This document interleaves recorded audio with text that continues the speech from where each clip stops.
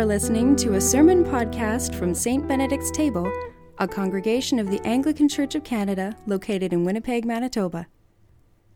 May only truth be spoken and only truth received. Amen. We're all a little weary this year, aren't we? Up until yesterday morning, I'd imagined that we'd have a good-sized gathering here in the church for tonight. Then the recommendations came down from the bishop that we consider moving to an online format.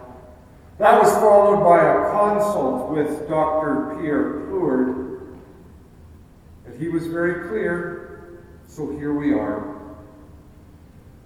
And we're still tentative, cautious, ready to be attuned to the next health directive, perhaps seeing a deeper set of limits set.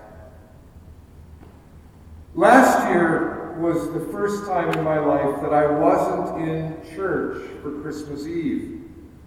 Growing up, my family had always gone to church on this night, sometimes to our home church, sometimes with my grandparents to Elam Chapel, sometimes somewhere else with family friends. Then when I hit university, I began to attend here at All Saints Church. And I became an active member of this congregation. And so the norm in All Saints is an 11 o'clock, late night, midnight Mass. And those late night Christmas liturgies became a part of the fabric of this season for me. And I continued when I moved to Toronto to attend theological college.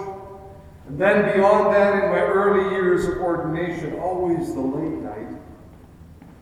When we established St. Benedict's Table in 2004, began to share this building with All Saints, we landed on this 8 p.m. liturgy time. That has been my solid practice year after year after year. And I really like it. Now, you might remember that last year at this time, we were in the midst of a pretty hard lockdown. The vaccines were not yet in circulation. Things felt really rather overwhelmed. We could have only 5 people present in the church to live stream. 2 musicians, our live streaming tech, 1 assistant to the readings and so forth, and 1 clergy person. When I looked at the rhythm that Rachel and I shared at that time, it was clear to me that I should cover the Sunday after Christmas Day.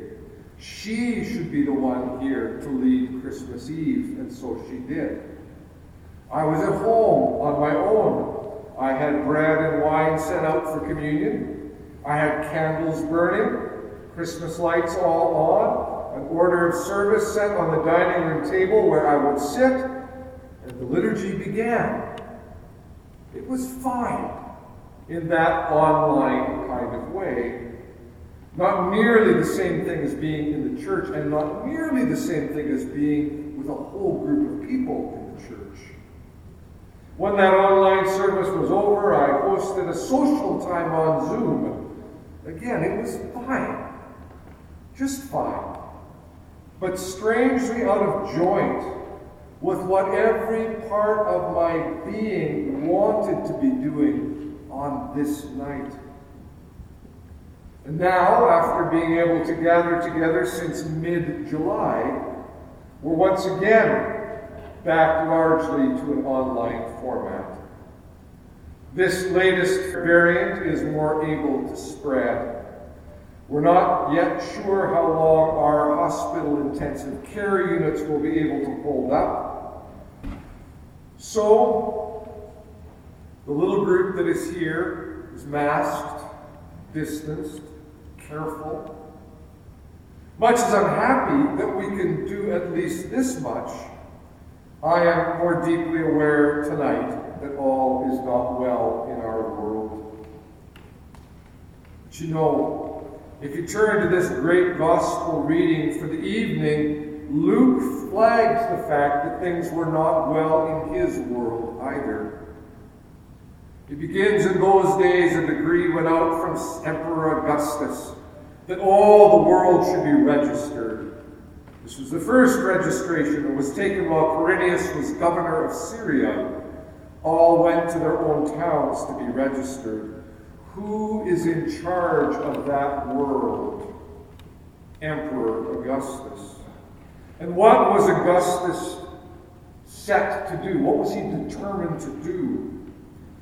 He wanted to see that all the world, or at least the part of the world that he knew and ruled, would be registered, counted for the purpose of taxation. And how was this to be done? By having everyone travel home to their ancestral place of origin. Not the most practical method, granted, but sometimes governments want us to march to their drum, and it's not always the most practical. So it was. Joseph went from the town of Nazareth in Galilee to Judea to the city of David called Bethlehem, because he was descended from the house and family of David. That sounds rather grand in a way, doesn't it? Joseph was descended from the house and family of David, the greatest king that the people had ever had. But it wasn't grand at all, rather just complicated. He and Mary live in Nazareth, which is about 140 kilometers by road from Bethlehem. So no small journey on foot or by donkey. She is, of course, pregnant, making the journey all the more arduous, even dangerous. But as Luke tells the story, the empire has issued a dictate, and there's no way around it. Not only that, but while Bethlehem might have been Joseph's ancestral home, it's clearly not a place familiar to him. So the best they can manage is to get permission to stay in a stable in the midst of the animals. Ah, well, at least it's warm, and a space can be carved out to sleep. We'll deal with the census in the morning and start back home again. While they were there, the time came for Mary to deliver her child, which was probably the last thing either of them had hoped would happen. She gave birth to her firstborn son, wrapped him in bands of cloth, and laid him in a manger, in a feed trough, which was the best they could manage for a cradle. Now, I would imagine that the animals would have smelled the scent of that baby in the air. Maybe out of curiosity, some of the animals might have even tried to get closer to see what was in that manger, that feed trough. Maybe Joseph shooed them away. Maybe, just maybe, that milk cow got close enough to breathe deeply of the scent of new life. Then, with exhaustion written on their faces, they tried to bed down for the night. When a group of shepherds of all things, arrived at the stable door with this wild tale of angels fueling their insistence that they needed to see the baby. It was more than most of us would have begun to cope with. But in Luke's telling, Mary treasured all these words and pondered them in her heart. Again, that's all really lovely.